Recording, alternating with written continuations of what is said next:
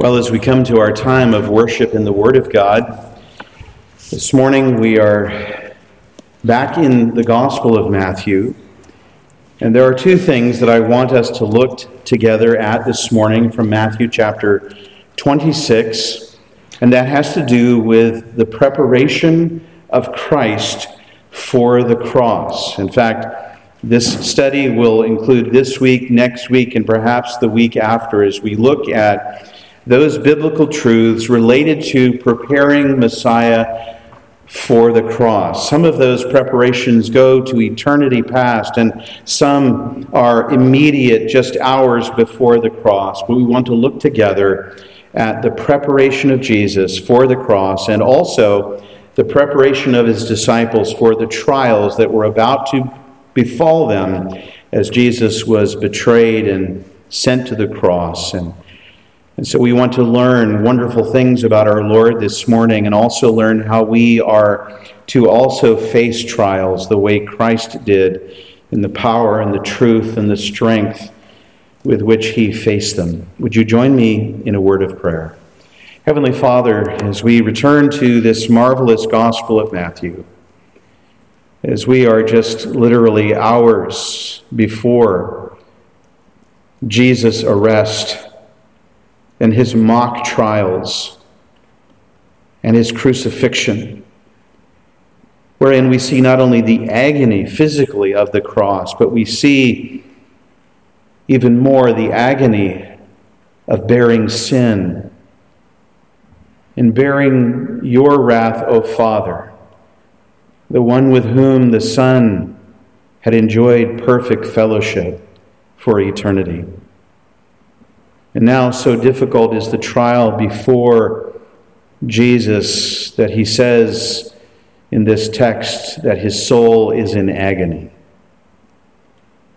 Let us learn this morning and the next week and the week after that, as you may will, wondrous truths about Jesus and his resolution to go to the cross, his understanding as to why he had come into the world, and how indeed Jesus' death for sin is the only way of salvation, that there is no other way. For as Jesus said, I am the way, the truth, and the life. No one comes to the Father but by me. And so our study in these weeks, may we see the exclusivity of the gospel, the uniqueness of this means of salvation, and how Jesus is the only Savior who could accomplish that work.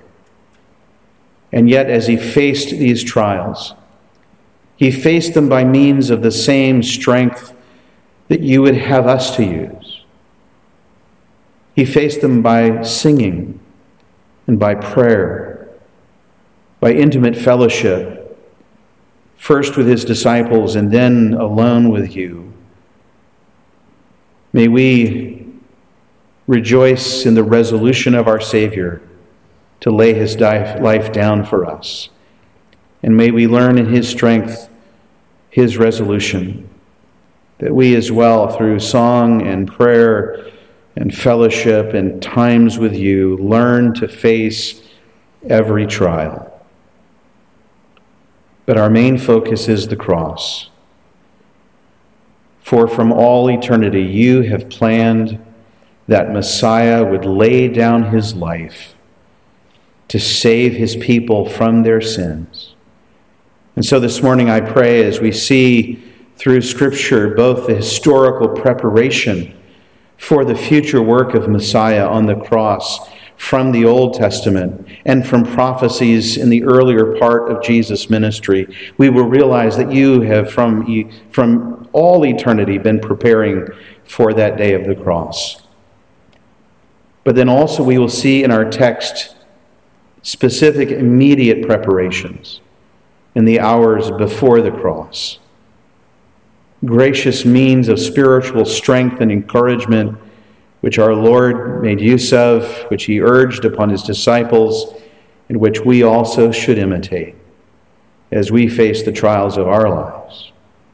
We do pray that you would teach us from this passage. In Jesus' name we pray. Amen.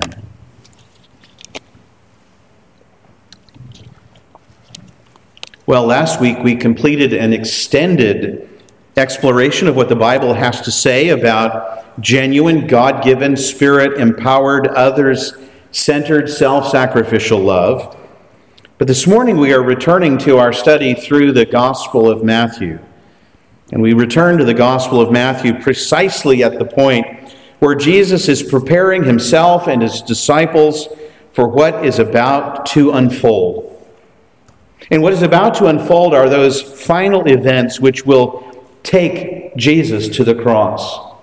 You may remember from a number of months ago, back in October, we had 2 sermons looking at Jesus in the upper room and his inauguration of the Lord's Supper. Now we have arrived to that time where they are going to leave the upper room and go to the Garden of Gethsemane, where Jesus will spend time with some teaching with his disciples, but most of all, he will encourage them to pray, and he himself will pray repeatedly.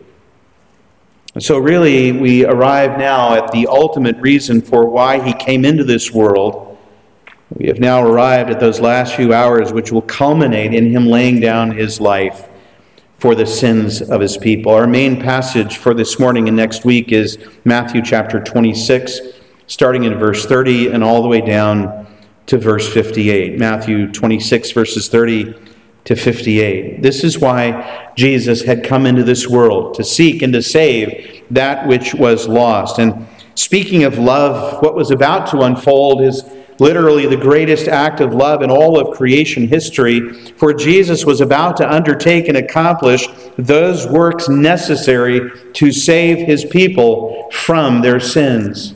Yes, his entire life was essential in fulfilling all righteousness, that he might credit to us his righteousness. But at the cross, he would take upon himself all of the sins of all who would ever believe and pay that sin debt in full. And now we are just moments before that betrayal and crucifixion. In order to get there, Jesus would experience sorrow and sacrifice, agony, and eventually death on the cross. As we arrive back again in Matthew 26 and verse 30, we are at Passover week. Millions have swarmed into Jerusalem to offer sacrificial lambs. And here is the Lamb of God come to lay down his life for the sins of the world. Jesus, again, has just inaugurated and celebrated the Lord's Supper in an upper room there in Jerusalem. He has announced to his disciples that one of them is about to betray him.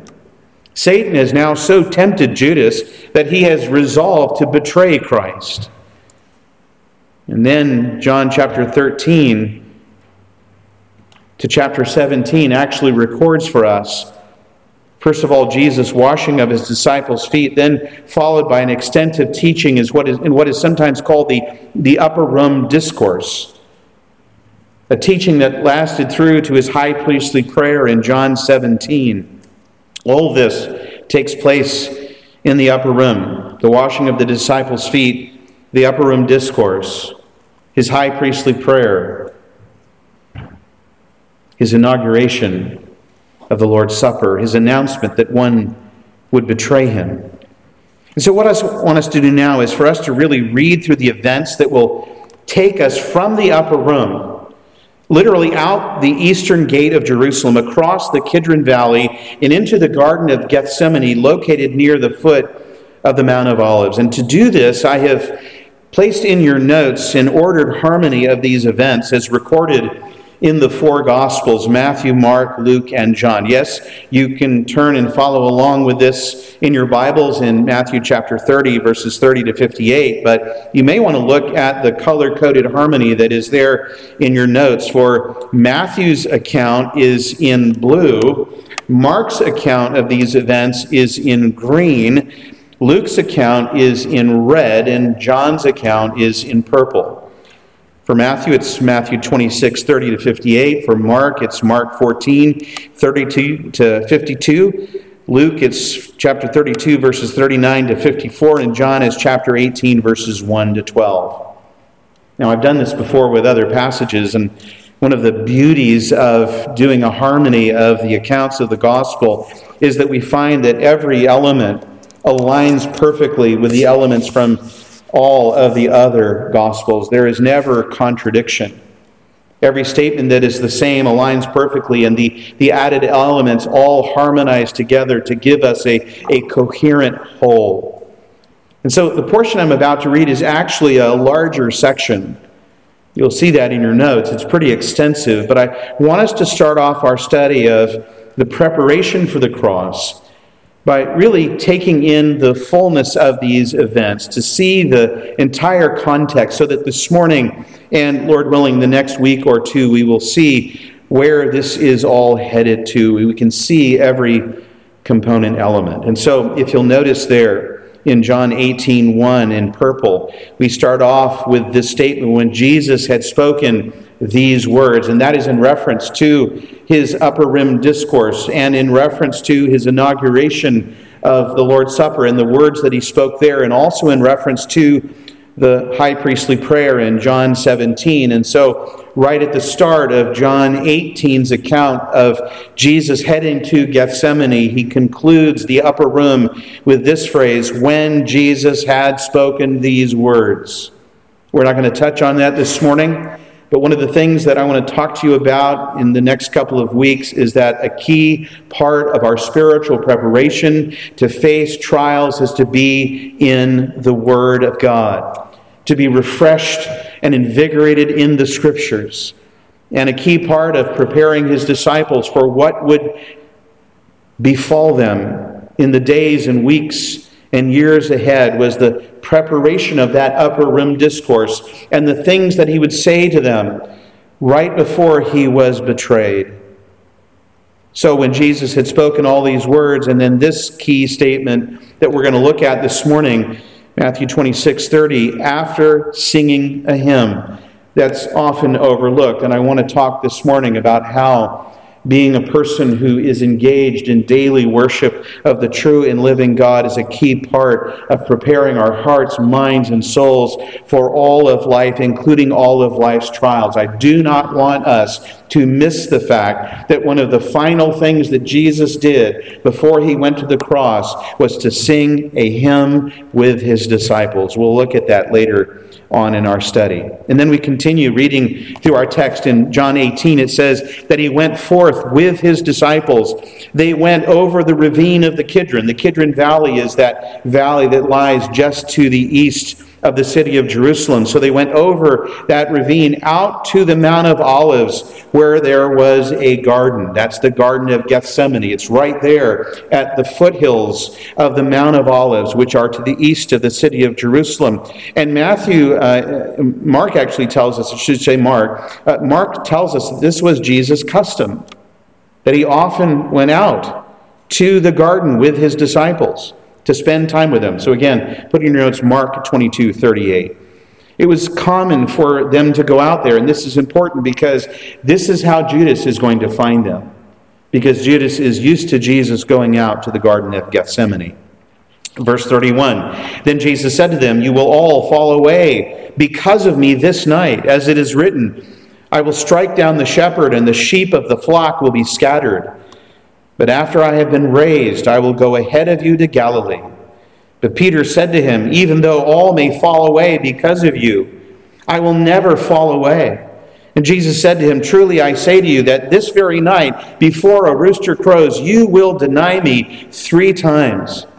Peter said to him, even if I have to die with you, I will not deny you. All the disciples said the same thing too. Then Jesus came with them to the place called Gethsemane and said to his disciples, sit here while I go over there and pray. And he took with him Peter and the 2 sons of Zebedee, and he began to be grieved and distressed. And then he said to him, my soul is deeply grieved to the point of death. Remain here and keep watch with me. And he went a little bit beyond them, about a stone's throw, and he knelt down, and he fell on his face and prayed, my Father, if it is possible, let this cup pass from me, yet not as I will, but as you will. Now an angel from heaven appeared to him, strengthening him, and being in agony, he was praying fervently, and his sweat became like drops of blood. And when he rose from prayer, he came to the disciples and found them sleeping from sorrow, and said to Peter, "So you men could not keep watch with me for 1 hour? Keep watching and praying that you may not enter into temptation. The spirit is willing, but the flesh is weak." He went away again a second time and prayed, saying, "My Father, if this cannot pass away unless I drink it, your will be done." And he came and found them sleeping, for their eyes were heavy, and they did not know what to answer him. And he left them again and went away and prayed a third time, saying the same thing once more. Now Judas also, who was betraying him, knew the place, for Jesus had often met there with his disciples. Judas then, having received the Roman cohort and officers from the chief priests and the Pharisees, came there with lanterns and torches and weapons. Then he came to the disciples and said to them, "Are you still sleeping and resting? Behold, the hour is at hand, and the Son of Man is being betrayed into the hands of sinners. Get up, let us be going. Behold, the one who betrays me is at hand." And while he was still speaking, behold, Judas, one of the 12, came up, accompanied by a large crowd and swords with clubs, who came from the chief priests and elders of the people. Now he who was betraying him gave them a sign, saying, "Whomever I kiss, he is the one. Seize him." Immediately Judas went up to Jesus and said, "Hail, Rabbi," and he kissed him. But Jesus said to him, "Judas, are you betraying the Son of Man with a kiss?" And Jesus said to him, "Friend, do what you have come for." Then Jesus, knowing all that would happen to him, came forward and said to them, Whom do you seek? And they answered him, "Jesus of Nazareth." Jesus said to them, "I am he." Judas, who betrayed him, was standing with them. When Jesus said to them, "I am he," they drew back and fell to the ground. So he asked them again, "Whom do you seek?" And they said, Jesus of Nazareth. And Jesus answered, "I told you that I am he. So if you seek me, let these men go." This was to fulfill the word that was spoken, "Of those whom you gave me, I have lost not one." Then they came and laid their hands on Jesus and seized him. And those who were around him saw what was going to happen. They said, "Lord, shall we strike with the sword?" And behold, one of those who were with Jesus, Simon Peter, then having a sword, reached out and drew out his sword and struck the slave of the high priest and cut off his ear. And the slave's name was Malchus. Then Jesus said to him, "Stop, no more of this. Put your sword back in its place, for all those who take up the sword shall perish by the sword. The cup which the Father has given me, shall I not drink it? Or do you think that I cannot appeal to my Father, and he will at once put at my disposal more than 12 legions of angels? How then will the scriptures be fulfilled, which say that it must happen this way?" At that time Jesus said to the crowds, to the chief priests and the officers of the temple and the elders who had come against him, "Have you come out with swords and clubs to arrest me as you would a robber? Every day I used to sit in the temple teaching you, and you did not seize me. But this hour and the power of darkness are yours. But all this has taken place to fulfill the scriptures of the prophets." Then all the disciples left him and fled. A young man was following him, wearing nothing but a linen sheet over his naked body, and they seized him. But he pulled free of the linen and escaped naked. So the Roman cohort and the commander and the officers of the Jews arrested Jesus and bound him, and those who had seized Jesus led him away to Caiaphas, the high priest, where the scribes and the elders were gathered together. But Peter was following him at a distance, as far as the courtyard of the high priest, and entered in and sat down with the officers to see the outcome. After that, I need a drink. Now, what I want us to see, first of all, as we walk through these verses, both this morning and next week, is first of all that Jesus is going to prepare his disciples for the trials and temptations that are about to befall them. Now, they fail at first, but eventually, as they remember in the future, this will strengthen them and encourage them. Second, in addition to strengthening his disciples for the trials that were about to befall them, Jesus himself prepares himself for the cross that lay before him. And as we look at this, we will encounter together a number of key theological truths regarding Jesus and his work and his redemptive mission to save his people from their sins. And then third, we will gain great insight into how we ourselves are to face our greatest trials and tribulations by using the same means that Jesus uses here in our main passage.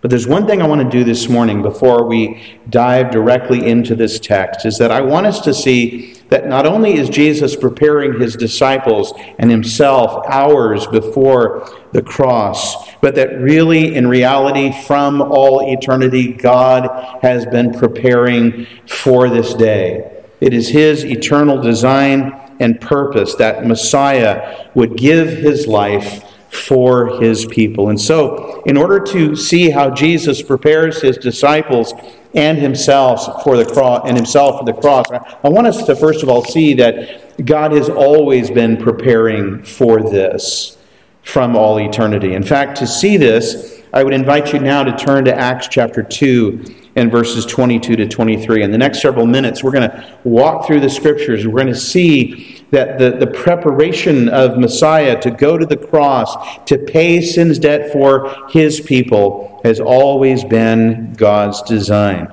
Acts chapter 2, verses 22 and 23.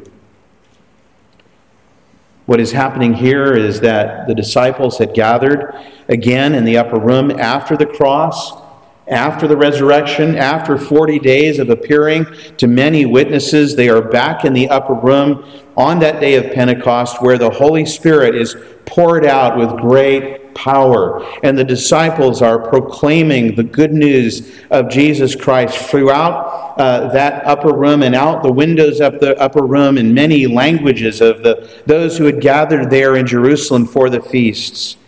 For Jews all throughout the Mediterranean and believing Gentiles would descend upon Jerusalem, swelling the size of Jerusalem from about 1 million population to 2 million during the time of the feasts and the festivals.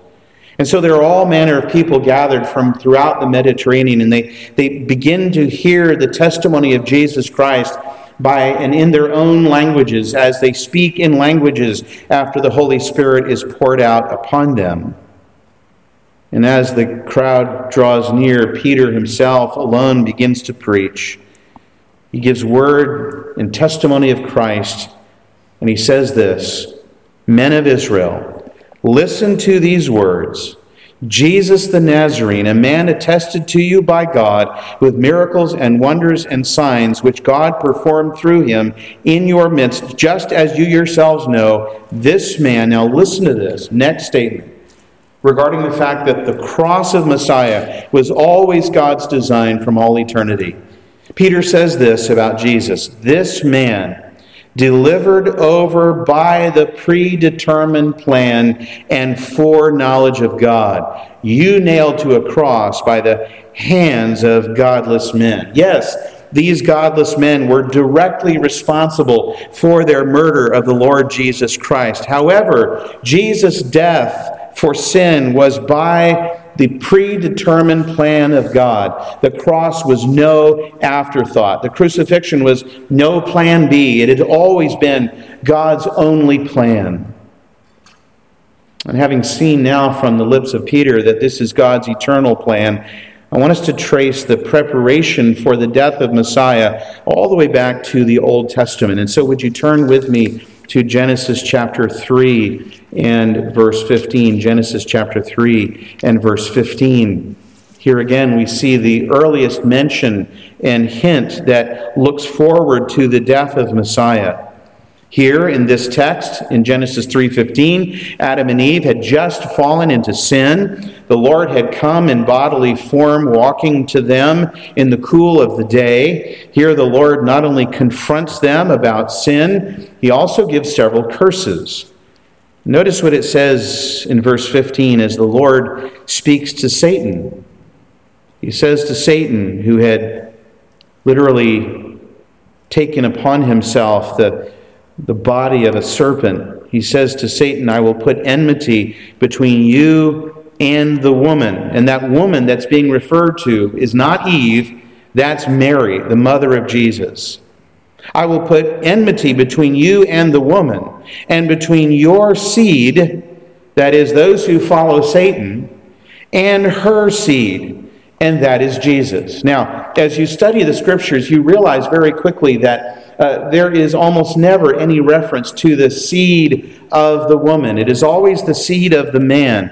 Why uniquely the seed of the woman? Well, it's because Jesus would be born of the Virgin Mary. He had no earthly father.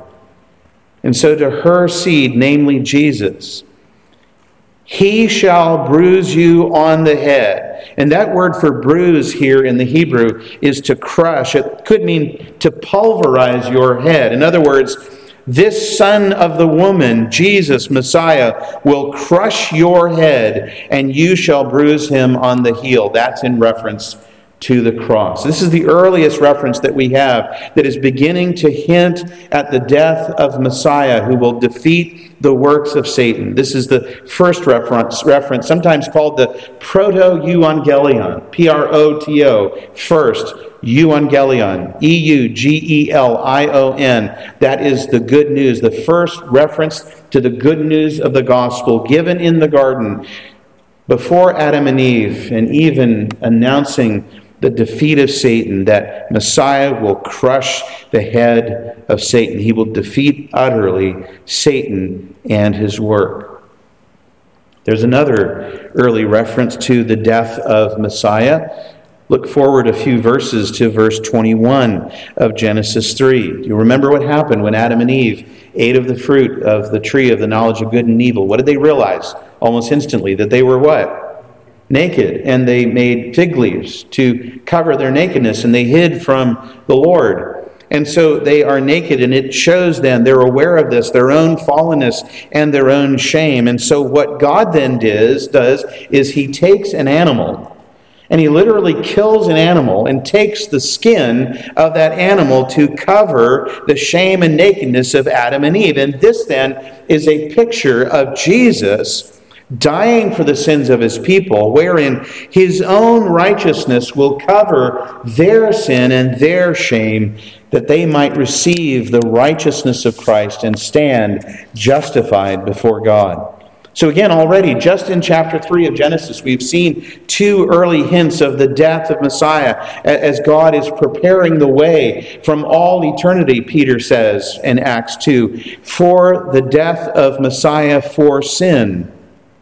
Another illustration of God's plan, preparing the way for Messiah's death for sin, is also seen in the imagery that is contained in those events that are connected to Abraham's willingness to offer his only son Isaac upon the altar to the Lord. You remember when the Lord had called upon Isaac to offer his son, his only son, and therein we find again an early picture of Messiah's death. Turn forward to Genesis chapter 22. Genesis chapter 22.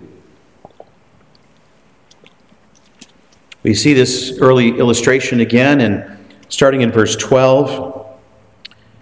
Abraham has bound the hands of his son. He has laid him upon the altar. He has the knife raised in the air, the blade gleaming in the sky, right before he strikes his son. God says to Abraham, do not stretch out your hand against the lad. Do nothing to him. For now I know that you fear God, since you have not withheld. Now listen to this language. Listen to the familiarity of this language in relationship to the son. Since you have not withheld your son, your only son, before me. And then Abraham raised his eyes and looked, and behold, behind him a ram caught in the thicket by its horns. And Abraham went and took the ram and offered him up as a burnt offering in the place of his son. You notice the substitution. The ram in place of the son. And Abraham called the name of that place Yahweh will provide, as it is said to this day, in the mount of Yahweh it will be provided. And indeed God has provided the Lamb of God who takes away the sin of the world. Then the angel of Yahweh called to Abraham a second time from heaven and said, Behold, I have sworn, declares Yahweh, because you have done this thing and have not withheld your son, your only son. Indeed, I will greatly bless you, and I will greatly multiply your seed as the stars of the heaven and as the sand which is on the seashore. And your seed shall possess the gate of their enemies. And then listen to this statement, verse 18. In your seed all the nations of the earth will be blessed because you have obeyed me. So in this event, we have a foreshadowing of God sending his Son, the Lamb of God, to take away the sins of the world, his Son, his only beloved Son. And in the seed of Christ is salvation, and to the seed of Abraham is granted salvation and blessing for all those who share Abraham's faith. In your seed, all the nations of the earth shall be blessed. This is a promise that all who share Abraham's faith from every nation on the earth will be saved by the atoning death of God's only Son, the Son whom he provided to save us from our sins. And we know that this is the meaning of this text because the Holy Spirit quotes this verse in Galatians 3:8, where Paul explains that the Scripture, foreseeing that God would justify the Gentiles by faith, preached the gospel beforehand to Abraham, saying, all the nations will be blessed in you. So we have in this event where Abraham is about to sacrifice his son Isaac, and God stays his hand and provides the ram in the place of the son, a picture of the Father sending the lamb in the place of his people and dying for his people, that through Christ all who share Abraham's faith will be eternally blessed with salvation. And Galatians says they will receive the inheritance of Abraham. Now, while there are many other Old Testament passages we could look at that show that all of redemptive history is being prepared for the arrival of Messiah and his death for sin, there's one other section I want us to look at that foreshadows and speaks prophetically of the death of Messiah, and that is Isaiah chapter 53. Isaiah chapter 53, verses 3 to 12. And again, this is showing us that not only is Jesus going to prepare himself and his disciples hours before the cross, but the preparation for the death of Messiah is from all eternity and throughout history, throughout the Old Testament. This is prophesied again and again. Messiah is going to die for the sins of his people. Listen there, starting in verse 3 of Isaiah 53. It says of Messiah that he was despised and forsaken of men, a man of sorrows and acquainted with grief. And like one from whom men hid their face, he was despised, and we did not esteem him. Surely our griefs he himself bore, and our sorrows he carried. Yet we ourselves esteemed him stricken, smitten of God, and afflicted. But he was pierced through for our transgressions. He was crushed for our iniquities.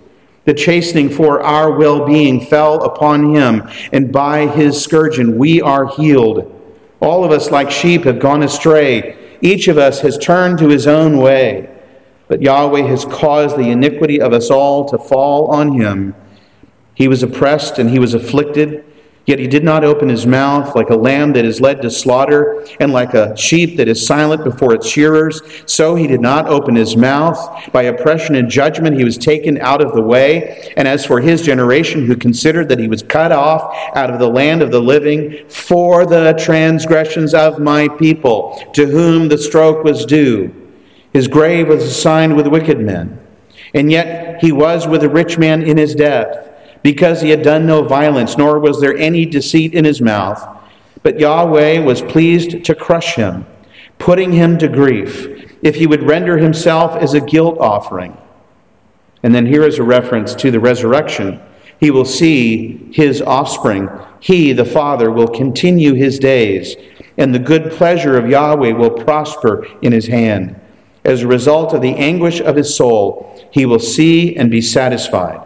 But by his knowledge, the righteous one, my servant, will justify the many, as he bears, and he will bear their iniquities. Therefore I will allot to him a portion with the great, and will divide the booty with the strong, because he poured himself out to death, and was numbered with the transgressors. Yet he himself bore the sin of many, and interceded for the transgressors. Do you understand why many refer to Isaiah 53 as the gospel in the Old Testament? Do you know that a lot of times missionaries, when they go to the nation of Israel in order to preach Christ, and Christians who live there in Israel will often go up to a Jew and will hand him a copy of Isaiah 53. And he'll ask them, do you recognize this as Scripture? They'll say yes. Have you ever read this chapter? They will say no, and here's why. Synagogues all over the world believe that Isaiah 53 is Scripture, but they will never, ever, ever read this chapter in the synagogue. Did you know that? They skip this chapter. And what happens when the typical person reads this chapter and you ask them, does this remind you of anyone you know of in history? Do you know what the answer is? They say typically, that sounds like Jesus. So, from eternity past, as we saw in Acts 2, throughout Scripture in the Old Testament, we see over and over again this promised preparation of this substitutionary work of Messiah, of Jesus' sacrificial death for the sins of others. Now I want us to go to the New Testament. I want us to go to the gospel that we are in currently, the Gospel of Matthew. And I want us to see that even before those final hours before the cross, throughout Jesus' earthly ministry, Jesus had been announcing that he would die and be raised again on the third day to his disciples. We know early on that as an angel appeared to Mary, he said to Mary that you will bear a son, and you will call his name Jesus. He will save his people from their sins. But how did he save them from their sins? By his death and resurrection. And so, in his ministry, Jesus said, for example, in Matthew 16:21, this is right after he fed many thousands of people.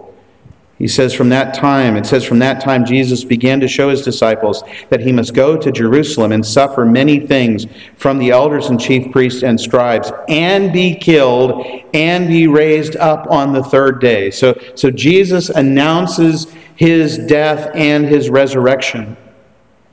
Later on, following the Mount of Transfiguration in the next chapter of Matthew, in Matthew 17, verses 22 to 23, again, we see Jesus preparing his disciples for the coming Messiah's death, and preparing also, as we will see, himself.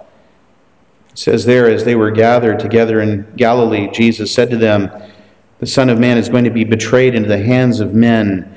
They will kill him, and he will be raised on the third day. And they were deeply grieved. That's Matthew 17, 22 and 23. And then as Jesus headed up to Jerusalem for the Passover with his disciples, we read again Matthew 20, verses 17 to 19. As Jesus was about to go to Jerusalem, he took the 12 disciples aside by themselves, and on the way he said to them, behold, we are going up to Jerusalem, and the Son of Man will be delivered to the chief priests and scribes, and they will condemn him to death, and he will hand him over to the Gentiles, and scourge and crucify him, and on the third day he will be raised up. So literally from all eternity, from the early chapters of Genesis, throughout the Old Testament, throughout Jesus' earthly ministry, the Scriptures have been prophesying and preparing the way for Jesus' death for sin. And of course, last time we were in the Gospel of Matthew, Jesus had inaugurated the Lord's Supper, and in the Lord's Supper, he also announces these elements that point to his own death. You remember that. Look at Matthew 26, verses 26 to 28. Death is clearly pictured in this Lord's Supper. He says there, take, eat, this is my body. That's the bread. And when he had taken a cup and given thanks, he said to them, saying, drink from it, all of you, for this is my blood of the covenant, which is poured out for many for forgiveness of sins. Jesus again and again preparing the disciples for what was to come, and he knew his mission. He knew why he had come into the world, for he had come to seek and to save that which was lost. So there is all of that eternal and historical and prophetic preparation. But as we arrive in our text for this morning and the next week or two, the hours had finally arrived. We were in the evening now before the cross. And so in these final hours, we find this intense spiritual preparation for both Jesus and his disciples as the hours are ticking by, awaiting the time of Jesus' betrayal and arrest. And so in the remaining time this morning and on into next week and perhaps the week after, I want us to look at the component elements, the spiritual elements of preparation that Jesus urges upon his disciples, that he himself practices and uses and utilizes as he is about to go to the cross.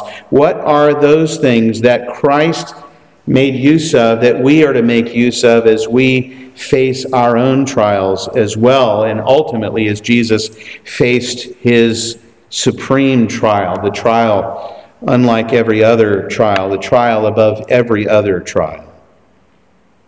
And I want us to see something that I've not often heard emphasized in our final time together this morning.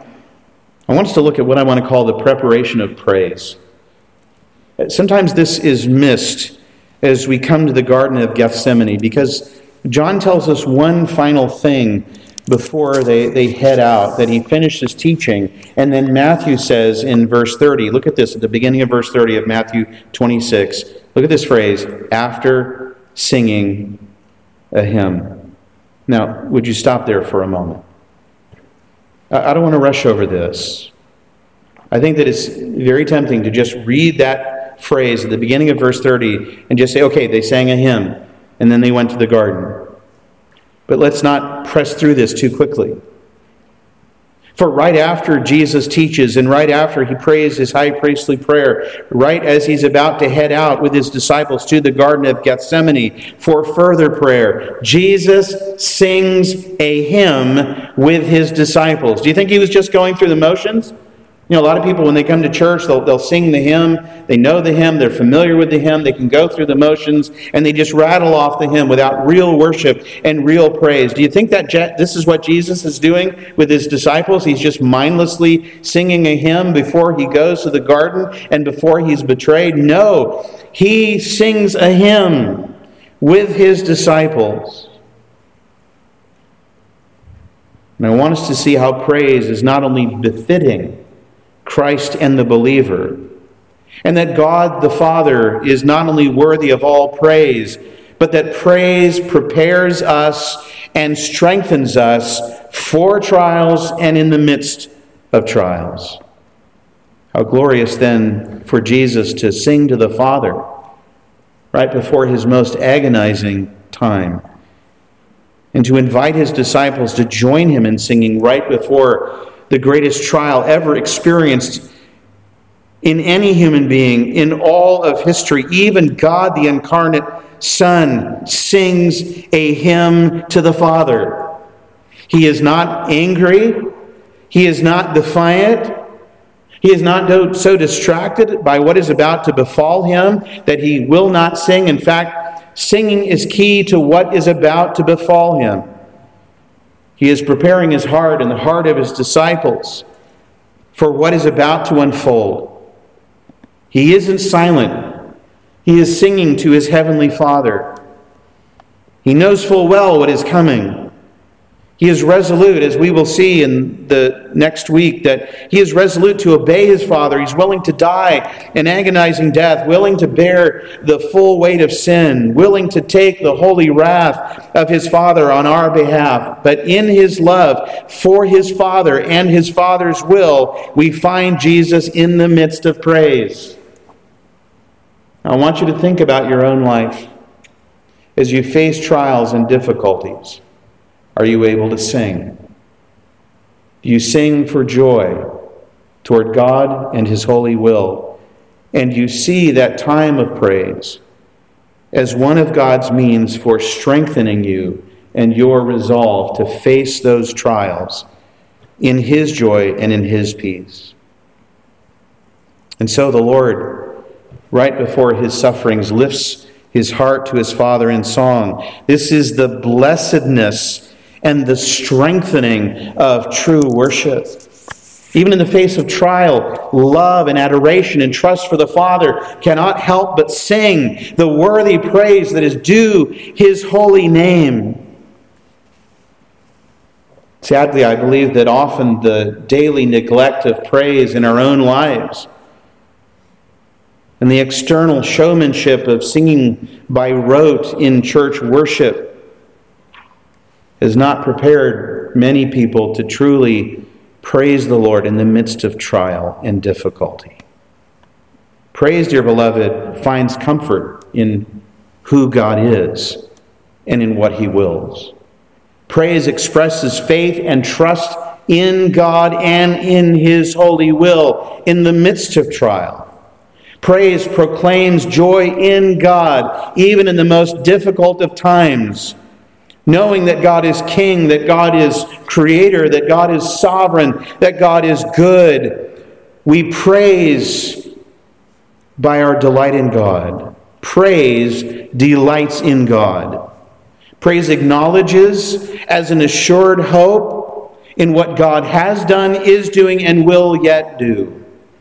For praise acknowledges not only God's worthiness, but it acknowledges His wisdom and His goodness in all things and at all times, even in the midst of trial.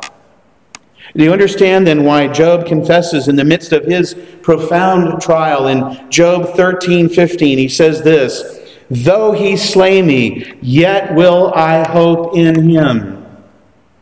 He continues in praise to God in the midst of great difficulty. You see, dear beloved, real praise is not simply going through the outward motions of singing a song like a Pharisee. That's something even an unbeliever can do. And it isn't necessarily feeling emotional. People cry at movies all the time. They get emotional in all kinds of circumstances. This isn't the same as genuine praise. Rather, genuine, real praise arises in the mind and heart of the one who trusts in God with affection that finds true delight in God Himself, in who He is, in what He wills, in what He does, in what He promises, and in what He has purposed.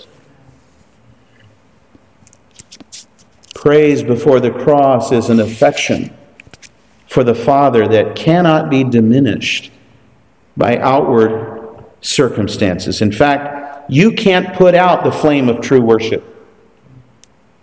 When the winds of trial arise, those winds only fan the flame of worship all the more. In fact, real trials mixed with real faith and real delight in God Himself actually stirs up the heart toward praise, because it finds singular hope in God. And the believer who has not so learned to praise the Lord in all of life's circumstances faces a trial. The temptation is often to retreat, to withdraw, to be hopeless. But for the believer, no matter what is happening, we find always in God our singular hope. We know that God will never leave us nor forsake us. Nothing is outside of the will and purpose of God for our life. All of our trials are tailor-made by God to conform us to Christ. Have you ever thought about that? Every difficulty is sovereignly designed by God to form Christ in you. And as far as Jesus' trials, we've just seen that from all eternity there is a sovereign purpose in His suffering. We are able to praise God in the midst of trials because we know, do we not, dear beloved, that He is causing all things to work together for good? That's Romans 8:28. Do you believe that? He knows and He ordains our trials. He remains the same. He holds our eternal future secure. Nothing can separate us from His love. Our future with Him exceeds and follows every tribulation. Let me say it this way. our eternal joy with him will exceed and follow our every tribulation. And also knowing that our every tribulation is there to build our faith, to mature us in Christ, to deepen our love and dependency upon him, to bring us surpassing eternal rewards. Do you realize that Jesus' perspective, fully trusting his Father, is still one in the midst of agony of absolute trust, absolute resolve, absolute comfort in his Father? This is why James says this in James 1, 2-4. This is a command, by the way. Think about this. Consider it all joy, my brethren, when you encounter various trials, knowing that the testing of your faith produces endurance. Okay? So do you see now, before the cross, what Jesus will be doing, as we're going to see this week and next week, is he is strengthening his disciples. Even though they will run away, they will again be strengthened. And as he faces personal agony, he himself is strengthened in the truth that in the trial, the Father will bring him through. And so James says, you need to know that the testing of your faith has been designed by God to produce endurance in you. And let endurance then have its perfect result, that you may be perfect and complete, lacking in nothing. What is that saying? That means that's going to grow you up and make you more like Jesus, to have joy in the midst of trial. And so we find Jesus singing before the greatest trial of his life. He's singing a hymn with his men. We must not lose sight of that. You understand, dear beloved, that he is working to accomplish great and glorious things in your life, which will bring about through your life his purposes for you unto all eternity. Certainly this is true of Christ and the purpose for which Jesus entered into the world. In fact, the Scriptures tell us that when you're suffering for him, you're suffering for his glory, and that it should be for you a joy to be able to suffer for him and with him. Listen to Paul. Colossians 1:24, he writes this to the Colossian believers.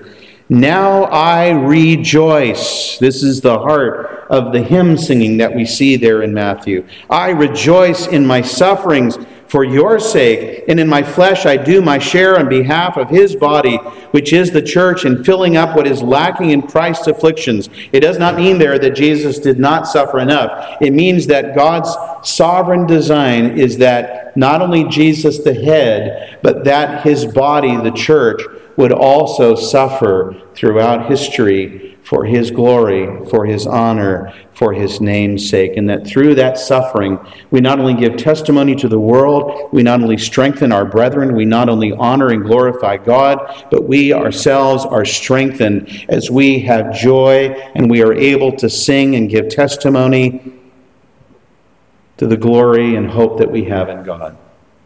One of the common refrains in history as you read the accounts of many deaths of martyrs who have given their lives for Christ is that they do what when they're being burned to death?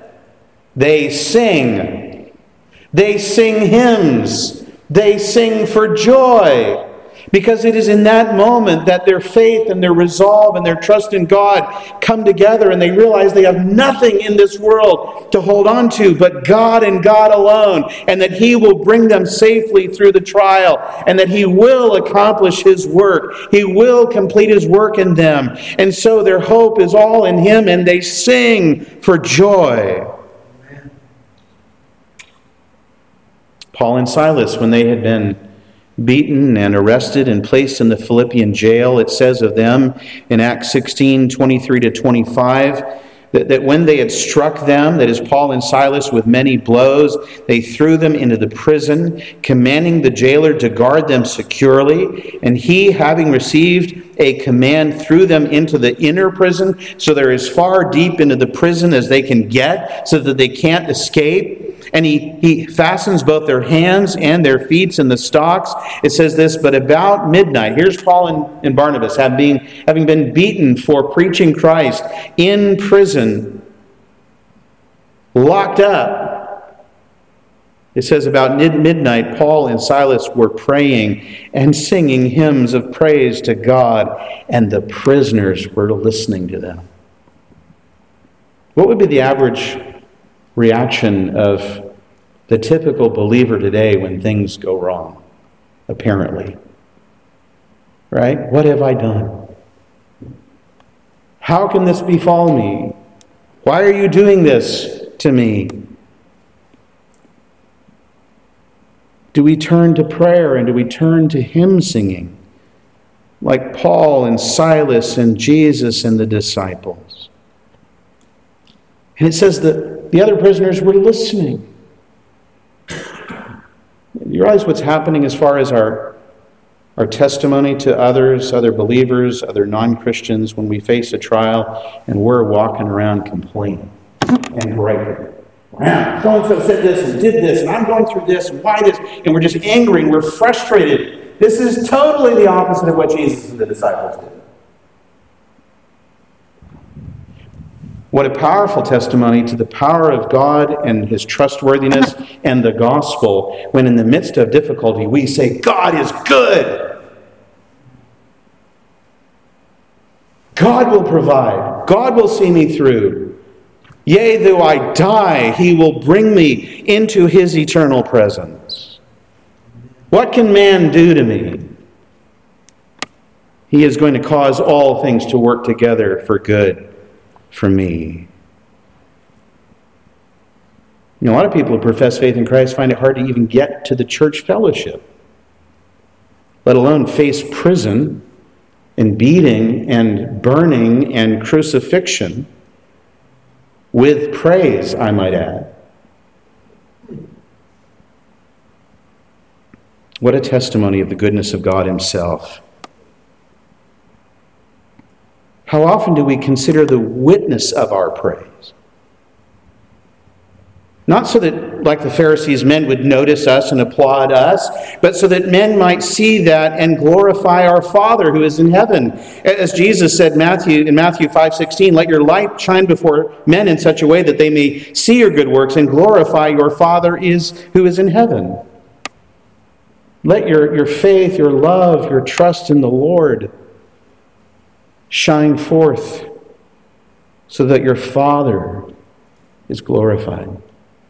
And we expect the world to gripe and to complain and to get angry and to get vengeful and to vent that anger. But what we expect from a Christian is the supernatural controlling of the Spirit of God and a surpassing joy and trust in the Lord, so that our reaction to trials and difficulties and tribulations and difficult people is something totally unexpected. We respond with praise and thanksgiving and witness and testify that God might be glorified in our lives.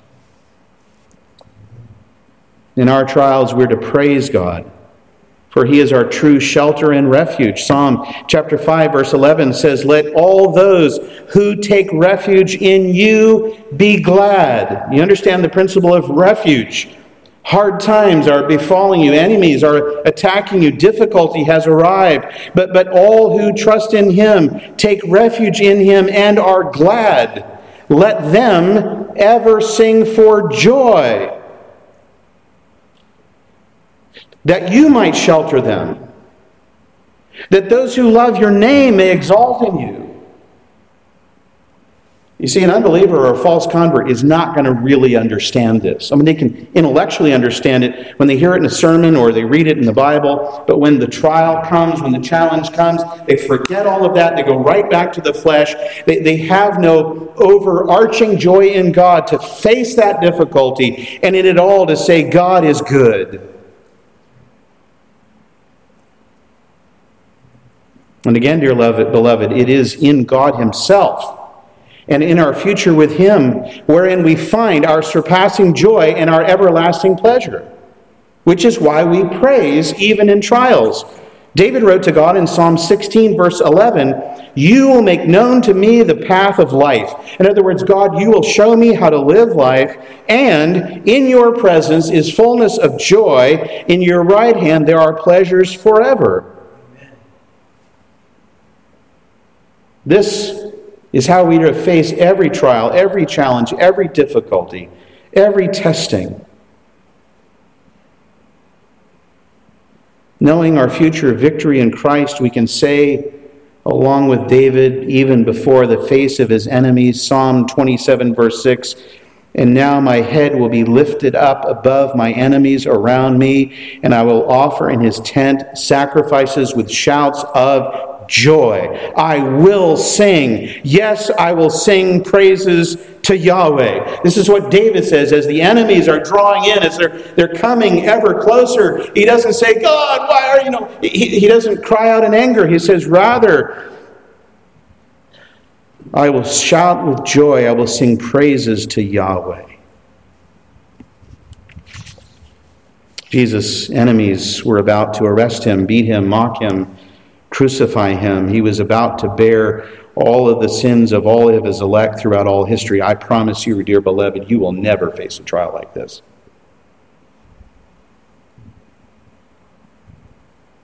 He was about to bear the Father's just and holy wrath, do all the sins of all his people throughout all history. And here we find Jesus right before the cross singing praise to his Father. It isn't that he enjoyed the trial. It was because he loved and trusted his Father. It was because for the joy that lay beyond the sufferings that he endured the cross. So we too in our trials should fix our eyes upon Jesus and lift our hearts in sincere praise to the Father that we might endure in his joy. I want you to hear a very important verse when it comes to endurance, starting in Hebrews 12, verse 2 and on into verse 3. It says this to us. This is how we face trials. We face them as Jesus faced them. This is why I'm connecting how Jesus faced the impending cross with how we face trials, because Hebrews 12, verses 2 to 3 tells us to make that connection. Listen to this. We are to fix our eyes on Jesus, the author and perfecter of faith, who for the joy set before him endured the cross, despising the shame, and he has sat down at the right hand of the throne of God. So what are we to do? For consider him who has endured such hostility by sinners against himself, so that you will not grow weary and you will not lose heart.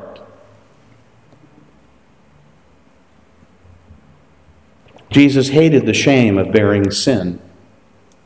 He hated the agony of receiving the wrath of the Father due our sin, because he had enjoyed eternal sweet fellowship unbroken with the Father. He hated that. He despised the shame. So why did he do it?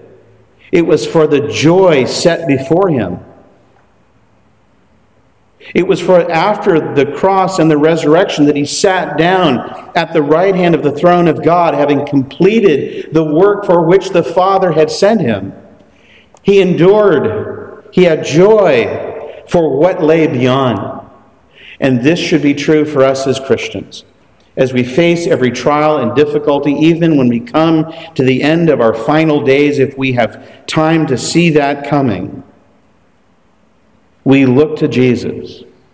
We remember how he faced trial, how he endured the cross, how he endured hostility by sinners against himself. And by looking at Jesus, the Spirit tells us through the author of Hebrews, this will enable you not to grow weary and not to lose heart.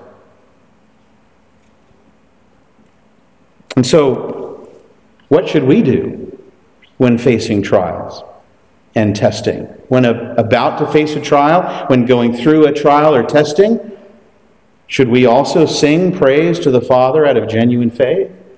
Absolutely.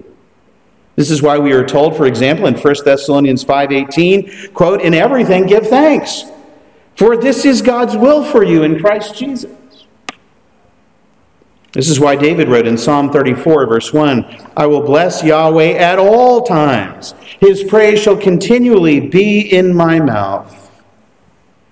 So at all times when you face your trials, lift your voice in praise to God. This is what Jesus did with his disciples hours before he went to the cross. This is why it is so God-honoring and spiritually beneficial to read, to memorize, to pray, to sing the Psalms to God. This is why there is every reason to commit good, theologically rich, biblically sound hymns and spiritual songs to our memory for singing. Dear beloved, sing songs of praise with your children, with your grandchildren.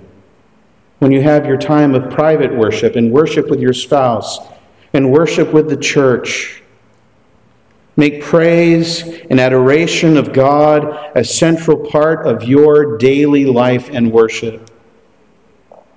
Both set the song and just in prayer and in meditation, lift up praise to God.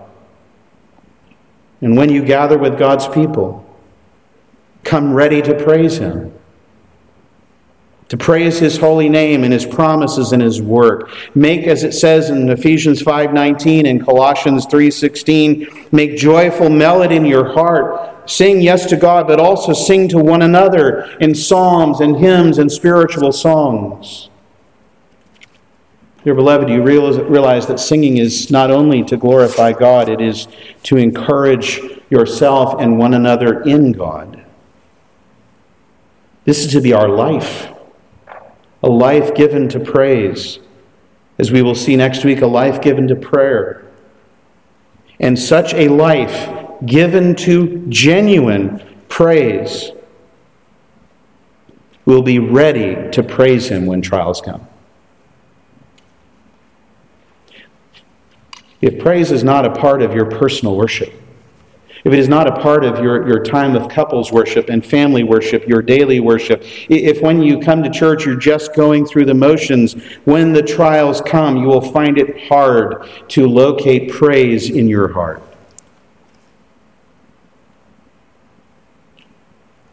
This is why we read in our text, after singing a hymn, then Jesus went to the garden with his disciples.